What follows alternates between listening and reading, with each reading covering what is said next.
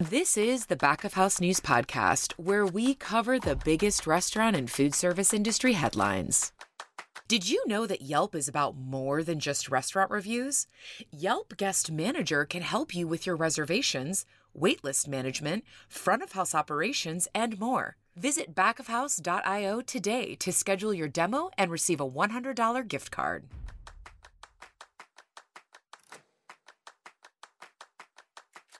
This week, we discussed investment crowdfunding and how it works, along with why the fundraising model is growing in popularity among restaurant owners. For more details, we go to Back of House reporter Grace Dickinson.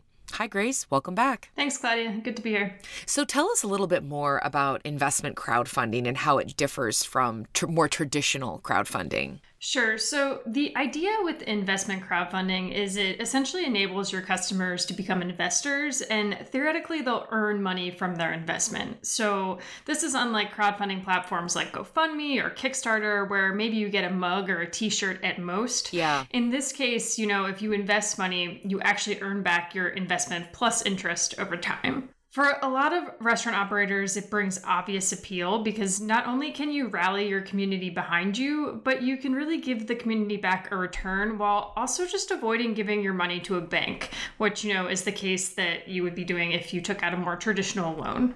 Mm-hmm. Interesting. So what's the first step for restaurant operators to launch an investment crowdfunding campaign? Yeah, so just like with Kickstarter, there are crowdfunding investment platforms that essentially work as the middleman.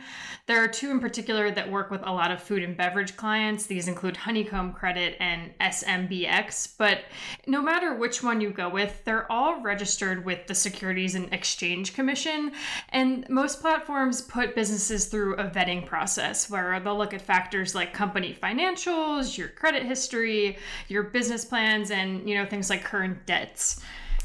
It's a thorough process, but at the same time, these platforms can be a little bit more flexible with who they work with versus a bank. So, for example, many banks won't fund businesses that only have 2 years of operator history, but these kinds of platforms can work with younger and newer businesses. Mm-hmm. If a business does get approved, then, the platforms work with the owners to essentially come up with an interest rate that's commensurate with the risk. Uh-huh.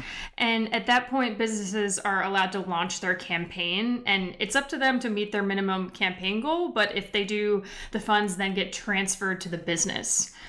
At that point, the owner is required to make regular payments to the investment crowdfunding platform, and then the investors get their payouts, which is a portion of their principal plus the interest for the life of the loan. But this is only as long as the businesses stick to their payment schedules. I see. So it sounds very similar then to a bank loan. It just offers more flexibility overall.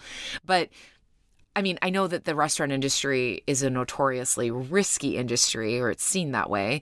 So are these platforms seeing restaurants often defaulting on these loans? Yeah, so the interesting thing is when I spoke with one of the crowdfunding platforms, Honeycomb Credit, and they deal mainly with food and bev clients, they said that their default rate was actually well below industry average. And they put it to me like this. So essentially the crowd de-risks the risk.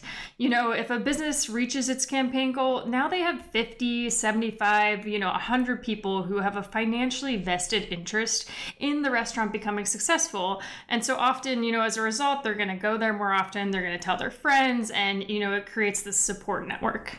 Right. That makes sense. That's the whole point, right, of crowdfunding. You're tapping into your legions of fans. So what about the downsides here? There must be a few disadvantages to going this route to raise money. So when I spoke with one business operator, he did mention the added pressure this creates because, ultimately, if you aren't able to pay back the loan, then you're letting down your friends, your family, and really your biggest supporters.